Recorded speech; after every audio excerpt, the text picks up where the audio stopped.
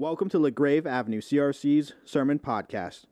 You are listening to the second of our summer series, Reason to Believe, Faith and Doubt, by Reverend Ruth Boven. So friends, our scripture reading this morning is from the book of John.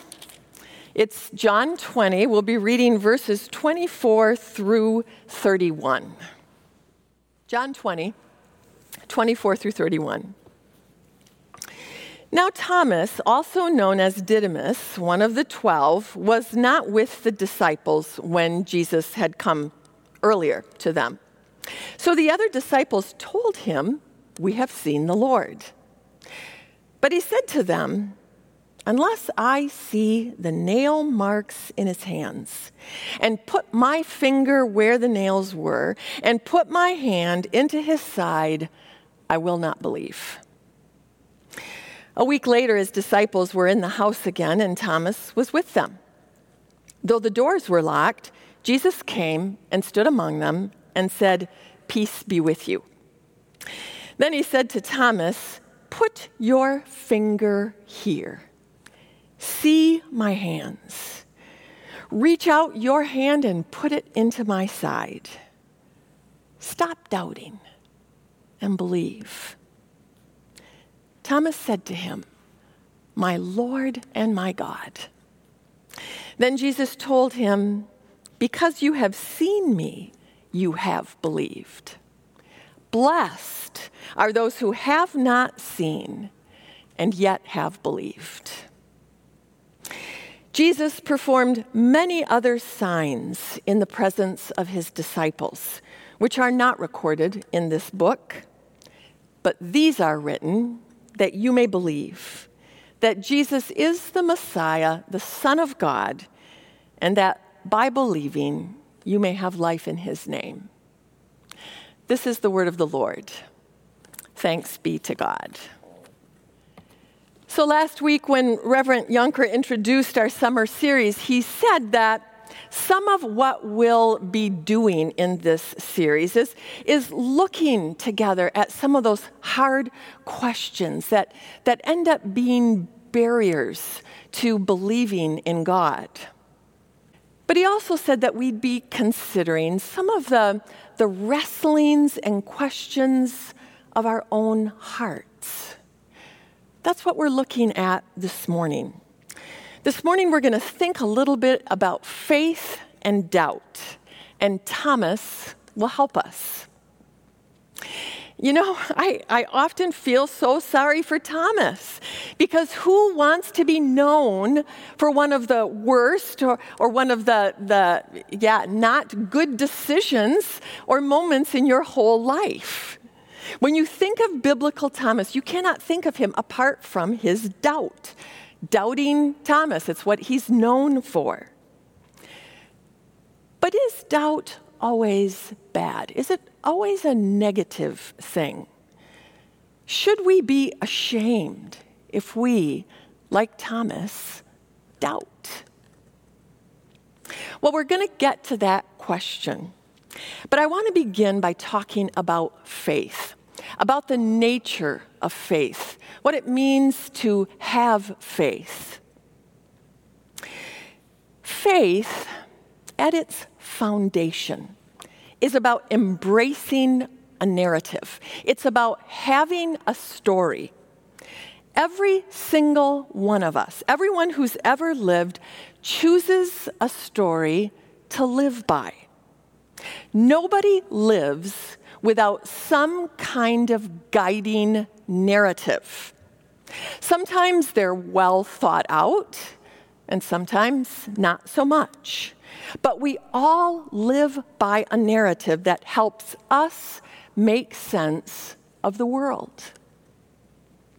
Jennifer Hecht, a famous nihilist, describes her narrative this way: "The universe is nothing but an accidental pile of stuff, jostling around with no rhyme nor reason, and all of life on earth is but a tiny, inconsequential speck of nothing in a corner of space, existing in the blink of an eye, never to be judged, noticed, or remembered.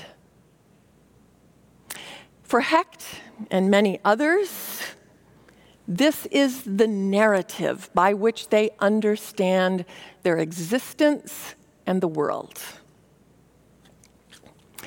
John Ortberg, a Christian pastor and author, in his book, Faith and Doubt, shares a clarion moment from his life when his guiding narrative became crystal clear to him. It happened at the birth of his first child named Laura. He writes, "When I held Laura, I found myself incapable of believing that she was an accident. I found myself incapable of believing that the universe was a random, chaotic machine that did not care whether I loved her or hated her. I mean, that conviction welled up inside me, and I could not get away from it. I could not hold her without saying thank you to someone for her. I could not think of her future without praying for someone more powerful and wiser than me to watch over her." Faith is about embracing the story that makes sense of our existence and the world around us. Reverend Scott Jose, a CRC preacher that you might know because he preaches here from time to time, recalls a time when he was a kid and his father read the end of John 20 at the dinner table one night for devotions. Well, after he read that part about Jesus telling Thomas that there would be lots of people who in the future would believe in him, even though they hadn't seen him the way that Thomas had, he said his mother spoke up and commented, "Jesus means us there. He's talking about us. We've never seen him the way that his disciples did, but he is our Savior, and we believe in him now. Jesus is talking about us." All these years later, writes Scott, I can still remember marveling a bit over that tantalizing thought in my young heart that I am in the Bible. Little Scott Jose of Ada, Michigan is in the Bible. A few years later, when Scott ran across that same passage in high school, he realized his mom may have been guilty of a little rhetorical excess. "I'm not in the Bible," he discovers. Not specifically, not personally, not really. That's the kind of thing a naive kid thinks. But then a few more years passed. And while in seminary, Scott started to understand a few things about the divine inspiration of Scripture, about how the Word of God is alive, living, active, vibrant, sharper than a two-edged sword for those who read that Word. He began to understand that the living God, by God's living Spirit, really can and does encounter people through his story. And that God has been doing just that to countless millions of people across the millennia. Scott came to realize that when the evangelist John turns to the reader to say, "These are written that you may believe," it is indeed a direct and living address to me, to you, to whoever reads or hears this story. I am in the Bible, says Scott. This is my story. Faith has a narrative. So what about doubt? Where does that fit in? What about Thomas? And what about yours and my doubts? Well, John Ortberg, who tells the story of how the birth of his daughter, Laura, affirmed his faith in the narrative of a God who is the creator and who is good and sustains life, he also acknowledges that there are other events in life that make it hard to believe that narrative. Ortberg tells another story about another baby, but this time the story was about the daughter of some good friends of theirs. On a lovely summer day, their friend's precious daughter was playing happily inside a playpen, which was considered a very safe place for a child to play decades ago, playing in their own suburban backyard, a backyard with a pool. You can guess, I think, what happened when Mom went in the house to answer the phone. Well, it seems a hinge gave way on that playpen. And then when that mother returned to her backyard, her beautiful daughter was at the bottom of the pool. When her body was retrieved, she could not be resuscitated. It's not hard to understand how doubt can come crashing in and shake the foundation of a loving God story. And there are other reasons we doubt. Sometimes our doubts do stem from our own personal pain or grief. Sometimes our doubts are about reconciling the goodness of God with a world that seems to be steeped in hatred and violence and feels completely out of control. Sometimes our doubts are intellectual. It simply doesn't seem reasonable to accept the supernatural, miraculous events like the incarnation and the resurrection on which the Christian story is based. That's where Thomas was. You see, the stumbling block for Thomas was that in his story, dead people simply do not get up and start walking around. That's impossible. It can't happen. The story Thomas had embraced thus far said that God's activity in the world was limited to things Thomas could understand, things he could wrap his mind around, make sense of, have proof of.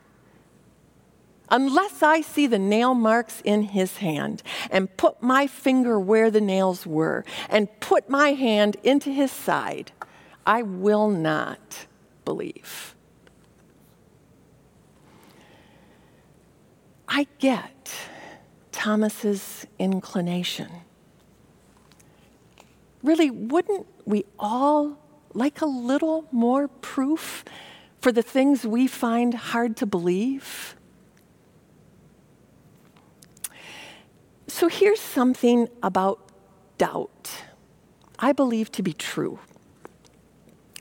We are all on a continuum. There are people that I know for whom believing comes easy. Faith is not something with which they have had to wrestle very much. They can hardly remember a time in their life when they were not full of faith. You know, that is an amazing thing, and there is nothing wrong with that. That is a gift of the Spirit, a gift for which to be exceedingly thankful. But I also know folks for whom faith is nearly a constant struggle. Their doubts seem to rise up in them with every new day. They long for proofs. They want more assurance. Believing for them is not easy. Billy Graham spoke about how the faith of his wife, Ruth, was often much more steady than his own. In fact, when Graham was asked toward the end of his life if he had faith that when he died, he would meet God, and God would say to him, "Well done, good and faithful servant," Graham hesitated quite a while before answering, and then said, "I hope so." This is what I want to say to all who, like Graham, like me, sometimes struggle with doubt. Look at Jesus. Look at how gentle he is with Thomas, and take comfort. You see, the author of our story, the author of our faith, is patient with us. He knows our frailties. He knows our fears. He knows our grief. He knows our doubts. And to the weary and the heavy burdened, he promises his presence, his rest, his comfort, his peace, his spirit. You know, I've said that faith is about choosing a story. Well, that's not exactly right. Because in our Reformed understanding of things, we don't choose the story. The story chooses us. You and I are swept up into a guiding narrative. The Heidelberg Catechism says that faith is a deep-rooted assurance created in me by the Holy Spirit through the gospel, that out of sheer grace earned for us by Christ, not only others, but I too, have had my sins forgiven, have been made right eternally with God, and have been granted salvation. You know, perhaps 2020 has been a year that has challenged your faith like none other. Perhaps the suffering of others, or events that just don't seem to make sense, have given doubt a foothold it hasn't had before. Remember that you are not alone, and that Jesus is a gentle, humble, patient companion. And here are two other takeaways for you this morning. First, in the same way that you may sometimes doubt your faith, you should also doubt your doubts. Yes, belief in the resurrection, the miracle of the resurrection, requires a leap of faith. But there are also many brilliant Christian philosophers and scientists and scholars who affirm that that leap is not unreasonable. They too believe that the story written in Scripture and confirmed in the experience of an innumerable company of believers makes the most sense in understanding our human existence and our world. The story that the Creator of all things made himself known to us in Jesus Christ, who in love bore our rebellion and sin and shame to the cross, restoring us to God and to one another, and then promised by his Spirit to be with us and to help us until that day when all things are made new. Second, this takeaway is my encouragement for you to believe that indeed you too are in the story. That John is looking right at you when he says that these are written that you may believe that Jesus is the Messiah, the Son of God, and that by believing you may have life in his name. Thanks be to God. Amen. Let's pray. Gracious God, we are so thankful for the invitation that Jesus offers us to come. In him alone, we find our rest, our hope, our comfort, our peace. And so help us all, Lord, to seek him with all that we have. We pray this in Jesus' name. Amen. Thank you for listening to LaGrave Avenue CRC's Sermon Podcast.